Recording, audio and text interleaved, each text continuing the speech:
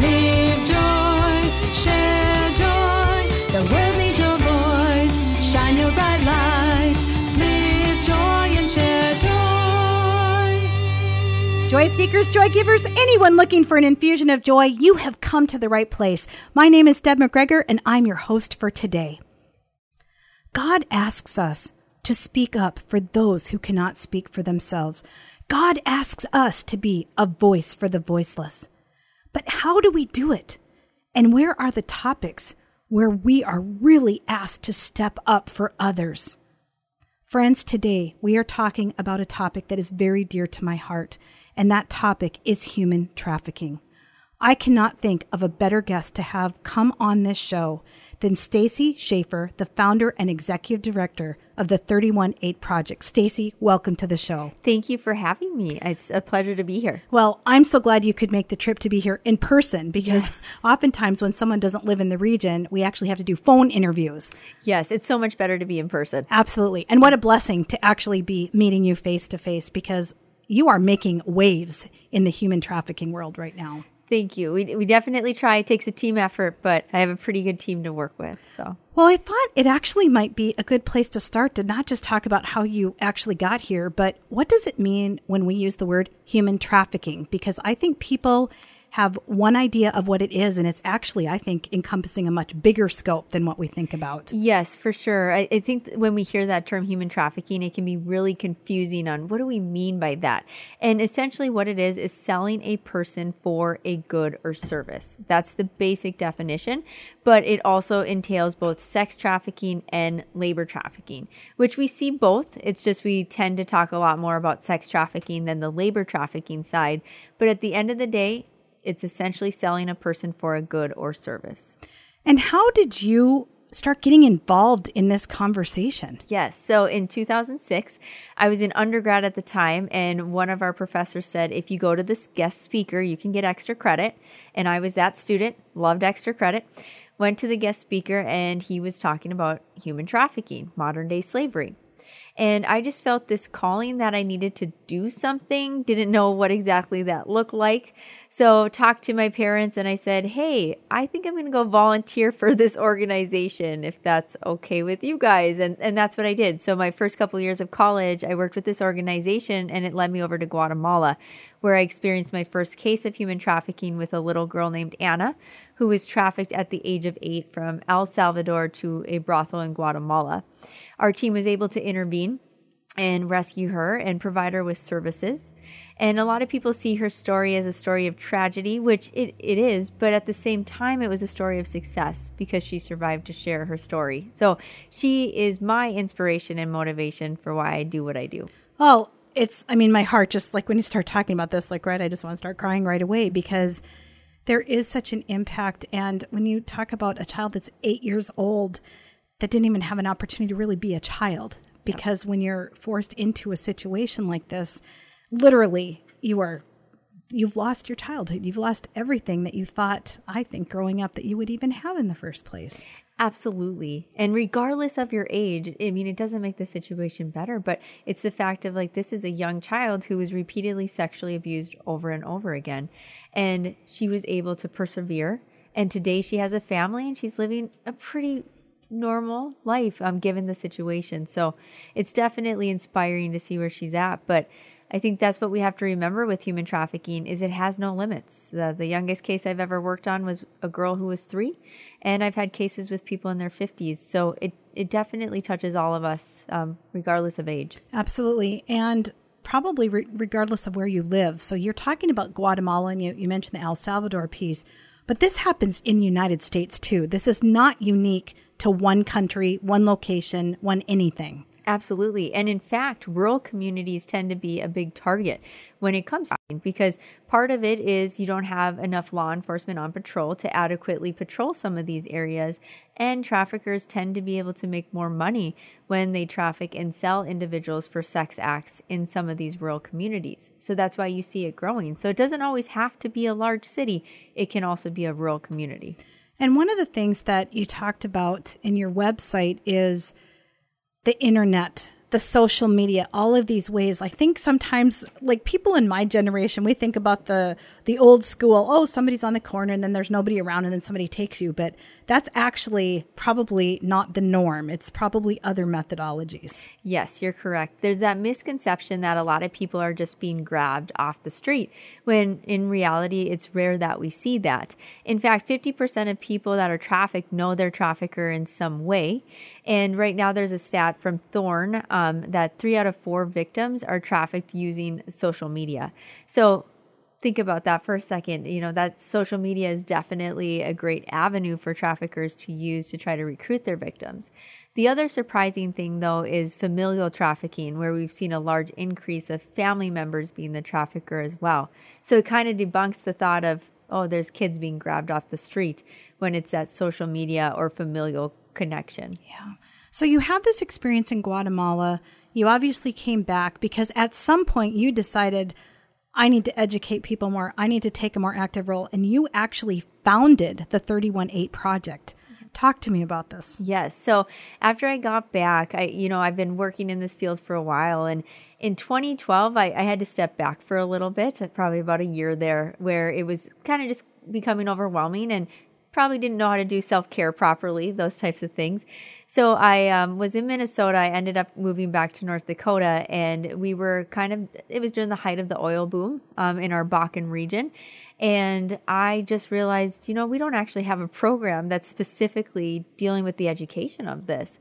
So let's fill the gap.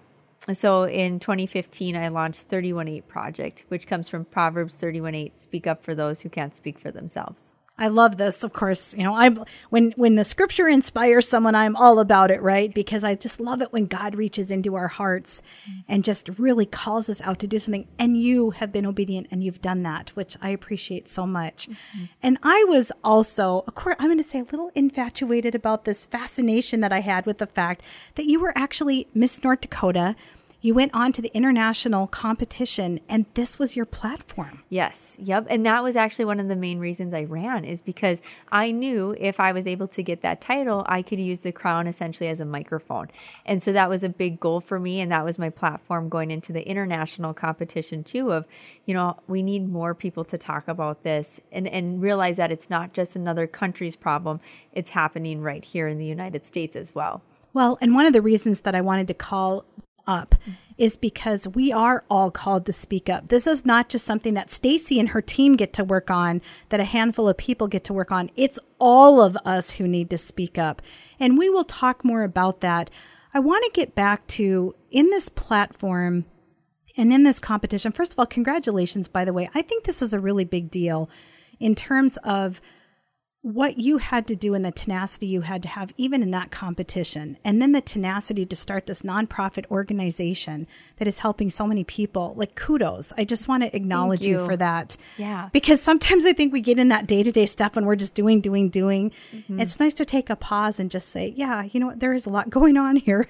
Absolutely. And, when I really think back to that time, there was a lot of energy that went into that and a lot of passion. So it is, a person should take more time to acknowledge it sometimes than what a person does. So. It's so easy to just move on to the next thing, right? I don't know if you're like me, but it's like, okay, next. Absolutely. It's like, sometimes God just says it's okay to just take a breather for a minute and enjoy the beauty and enjoy what's around you. And so I just wanted to take a moment to acknowledge that. So as you've been doing this work with Project 31-8, is this about speaking, education? Talk to me about some of the things that you're doing. Absolutely. It started as education. And then as our organization grew, we realized that there were some gaps in services, and one of them being with survivors specifically. So we have launched a survivor mentorship program where survivors either get referred to us or they might contact us, and we pair them with a mentor, and that mentor works with them to try to achieve at least at minimum 3 goals within a year. Sometimes it's been, I want to go to college, I want to get my GED, or to be honest, I have a problem going to the store by myself. Would you be willing to go grocery shopping with me? So those are some of the needs that we see. And then once they finish that 1 year, they get to join a support group.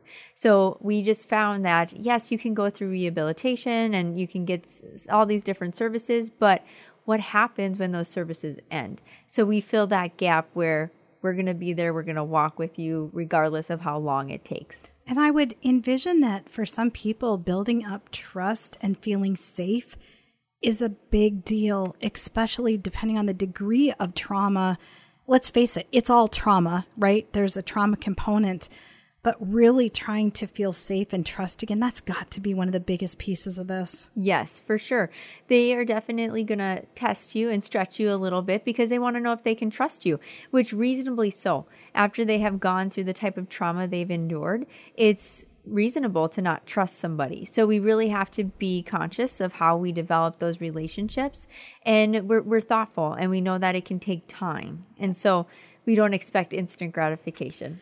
Who are the type of people that are becoming mentors? Are these trained therapists, social workers, or just everyday people? A variety. So depending on the level of the needs of the person, it might be someone who's in the social work field, counseling, or for some of the other basic things, it's some of our individuals that are just part of the general public.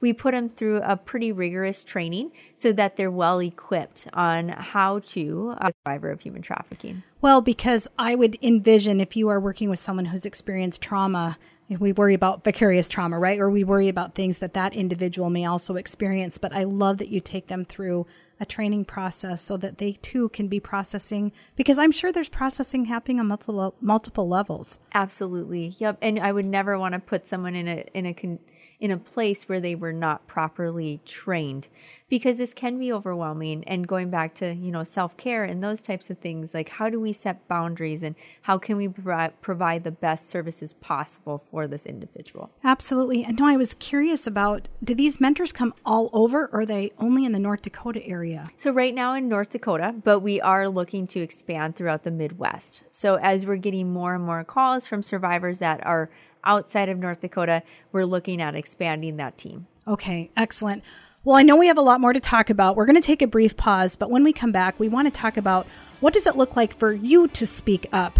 What are the signs we need to be looking for, and how can we actually help support the efforts that Stacy and her team are doing with Project 318? Friends, we've got a lot more to come. We're going to take a brief pause. We're talking with Stacy Schaefer, founder and executive director of the 318 Project. This is Deb McGregor.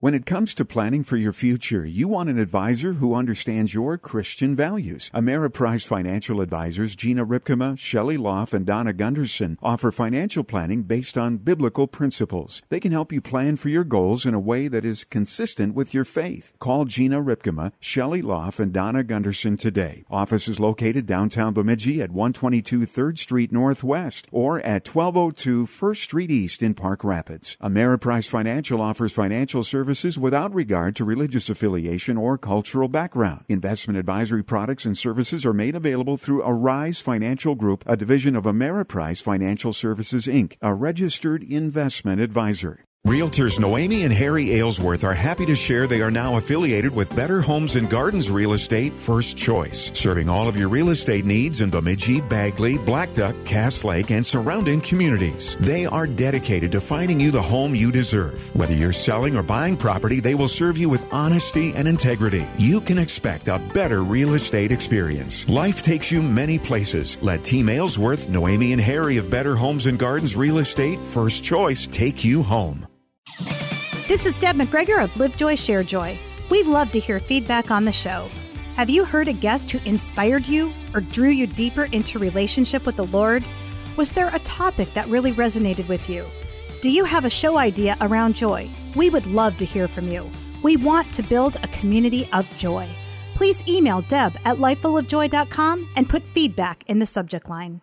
Nourishing Ways by Kelly Jo, personalized nutrition coaching designed to help women ditch dieting for good and cultivate confidence in themselves so they can nourish their bodies with the food they love without the stress and guilt. Hi, I'm Kelly Jo. I have over 20 years working as a registered dietitian, certified intuitive eating counselor. Let me help you live the joy-filled life you crave. Contact me today on Facebook at Nourishing Ways, that's WEIGHS, or call me today at 218-368-4911. This is Deb McGregor, Live Joy, Share Joy. We are speaking with Stacy Schaefer, the founder and executive director of the 318 Project. We are talking about human trafficking. a subject that for me needs to be talked about more and more and more. Stacy, as you and I were talking during the break, one of the things I said to you is, if people weren't buying this, there wouldn't be a market for this. If people weren't trying to get low cost people making their products to sell them, there wouldn't be a market for this. How do we address that piece of this conversation? Absolutely. In order for human trafficking to exist, you need 3 different people to be involved. You have your trafficker, you have the victim, and then in sex trafficking, you have the buyer. And then sometimes I argue the 4th component is community, because what is our role as community to combat this? So if you didn't have the buyers, you essentially wouldn't have human trafficking. So some of the things that we've been trying to really enforce in communities is for more male-related groups to have a safe place to talk about some issues that they're going through. Like, for instance, pornography is a big one right now. Or we're so used to locker room talk that we think this is how we're supposed to treat other people, or the macho mentality that if I don't act a certain way, people are going to see me as weak. So how do we have conversations around the male culture too of overcoming some of those things? So we've seen different support groups popping up in male communities. So that's one way. But then the other thing we have is things called like the Demand Reduction Program, which is something we run in North Dakota. And it's a diversion program for people who solicit others for sex acts over the age of 18. And when they get sentenced to that class, it's an 8 to 10 hour day where we address this topic of human trafficking. Because the other component is a lot of people think this is a business transaction. They don't realize that the person they're purchasing most likely is being controlled by a trafficker or a pimp. Yeah, absolutely. It's just as you're saying this, it's like all these things are rolling through my mind. And you've just been talking about the man piece of things. I'm assuming that there are also women who purchase this type of thing? Yes. Yep. We don't see the same amount of numbers coming in as the male side, but in the past couple years, there has been an increase of women utilizing pornography as well. So the reason why that's important is 80% of the survivors we work with say a buyer will bring in either a photo or a video of the sexual act that they would like done to them. So we know that pornography plays a role in this. So if you see an increase of a certain population utilizing that, it is likely you're going to see an increase of them purchasing someone for a sex act as well. So with 31H, are you working with organizations who are also trying to address the issue of pornography? Yes. Yep. We are definitely trying to expand that area a little bit more. Fight the New Drug is a great organization out there that's addressing this, but it's also one of those topics that people don't necessarily love talking about either. It can make us feel uncomfortable, but with that, we have to address it. The average age of first exposure for males right now to pornography is between 6 and 8. So knowing that, we have to start the conversation sooner. So books like Good Pictures, Bad Pictures is a great thing to implement with your child at a younger age.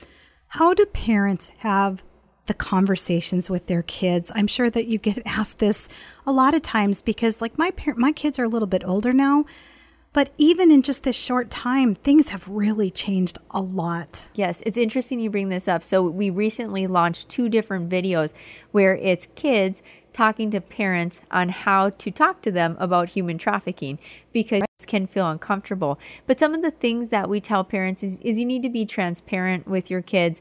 You need to build a good relationship with them. Let them know that regardless of what's going on in their life, that you're a safe person for them to come and talk to. Set boundaries around social media. Some of the cases we've had is where, like I used the example where this one girl, she was in high school. She was recruited by someone using social media from another state who was had her to the point where she would keep her computer up so he could watch her sleep at night. So in that situation, her parents are in the house, have no idea that this guy controlled her for 4 years. Even though he didn't live in the same state, he was controlling her from another state, utilizing social media. So think about our electronics. How can we implement better practices? How to use social media in a safe, proper way? Understand those things because kids know how to use social media. So if you don't understand it yourself, they're going to be ahead of you. And you want to make sure you're on the same playing field when it comes to that. And that is so difficult because I find myself asking my kids, how do I make a playlist? How do I do these things, right? And I do think this is one of the hardest challenges is to be able to keep up is difficult. And yet what I hear you saying is we need to keep up. This is about being a responsible parent or limiting access to what they're probably seeing in the first place. Yes. And also maybe your house is the house where the friends come over to versus having your child go somewhere else. Unfortunately, we had a case where there was parents that were separated, and the dad, the weekends he had the daughter, he decided to sell her to his friends for sex acts to see how much money he could make, was able to profit quite a bit, and started selling her online. So in those situations, it's like you got to make sure you're protecting your child as well. So maybe instead of having your child go to a sleepover, your house is where that sleepover takes place. We used to call that the Kool-Aid house, the house where everyone wanted to go. And I always wanted to be the Kool-Aid house because I knew the kids were safe if they were at our house, right? Absolutely. It's so important. And when you were giving the example of the young lady who for 4 years was getting controlled, this just doesn't happen overnight. These individuals, they are smart. They know exactly what they are doing. Absolutely. So when we work with schools a lot, I often tell kids, if I post online, my life sucks, my parents don't get me, I have no friends, I'm essentially making myself a target. Because if I'm a trafficker, I'm looking for people's vulnerabilities. And you just announce your vulnerabilities online. So I'm going to utilize that and tell you, you don't need those people. You need me, and I'll be there for you. And that's how quickly these things can happen. Wow. It's almost scary in a way. And yet at the same time, we have people just like you and your team and volunteers who are out there who are working so hard to really make a difference.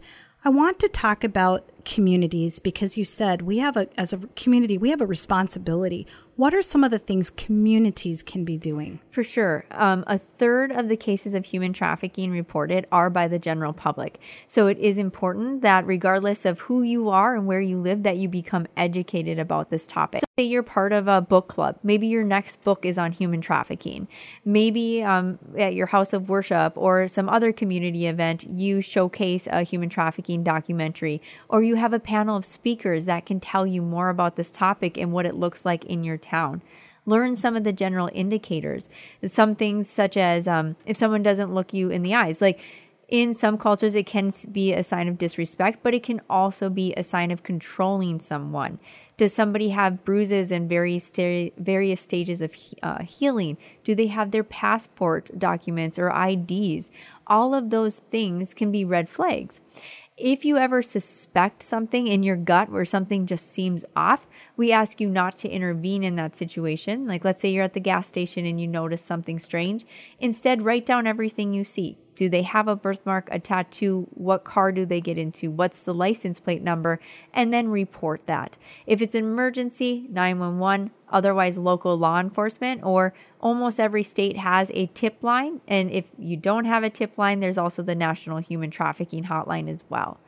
So just some tangible things you can do. Those are great tips for people because I'm sure sometimes what happens is like you're out there and like, what can I do about this? How can my voice help become a voice for someone else, right? Yes. And something you brought up, Deb, earlier I forgot to mention is also be a conscious consumer too. Because a lot of times the clothes we wear, the food we eat is tainted with slavery in some way. And I know you're not going to be able to be slave free 100%, but just be more conscious of where I'm buying my products and where they're coming from. Well, and this is why one of the reasons when you start to see things like fair trade, like you start to see things that a wage that is appropriate for the country, because obviously the wages in the United States are not going to be the same as a wage in another country. I spent a lot of time in Kenya. But we also know that there is an appropriate wage, and so many times it's not even near that bar. Yes. And that is so hard. I think that's one of the things. I remember on one of my trips to Kenya, I was looking at the prices and I just said, you're not charging me enough. I know what this is worth and obviously paid more money for it because I know what it's worth. I also know what things cost in the country. So it's adjusted in a proportion, right? Yep. But I think there's this thing about like, why do we take advantage of other people? Because really at the core level, that can happen in so many different ways. Yes, for sure. So many different ways. Yep. One of the things that I think for me why this topic is so difficult is because we are all created in God's image. And God values each and every one of us. And this, for me, I mean, it can destroy someone's soul, their heart, so many things about them. And I just think God wants to restore and heal us, right? That's why I just applaud the efforts that you're doing. Absolutely. And that's what we want people to be reminded of too, is like to have that faith and to know that you're not alone on this journey, that there are people there to support you and to have faith. I think that faith piece is just so instrumental in this. Absolutely. How would people get in touch with you if they want to have you come and speak or to support your efforts or maybe even become a mentor? Absolutely. So you can visit our website at 318project.org. On our website, I would encourage people to sign up for our newsletter. We send that out once a month, and it talks about the different opportunities available, as well as some articles about human trafficking, because education is important. And then also feel free to follow us on our social media pages, whether it's Facebook, Instagram, Twitter, or YouTube. Wow. There's so many. I mean, they don't have a reason to not be getting in touch with you. Stacy, do you have any final thoughts that you want to share with the audience? I just want to, I realize the topic of human trafficking can be really heavy. And sometimes it's like, where do we even begin with dealing with this? But I just want people to know is just by being engaged, learning more about this topic, is you are doing something. You are helping us to be a voice. So no one can do everything, but everyone can do something. So just by learning a little bit more about this topic, you truly are doing something. Yeah, amen. I believe it. Stacy, thanks so much for coming in today. Yes, thanks so much for having me. Like, you are a blessing. You are a blessing. The work you're doing is blessing others. Thank you so much. And you are giving voices to the voiceless. Thank you so much. Thank you. Friends, we want to thank you for listening today. We want to thank Stacy Schaefer, founder and executive director of the 318 Project, for coming in today. We want to remind you to speak up. We also want to remind you to live, share, and lead with joy. This is Deb McGregor thanking Philip Elke for engineering today's program and reminding you to have an incredible day filled with joy. Live joy, share joy, shine your light to the world.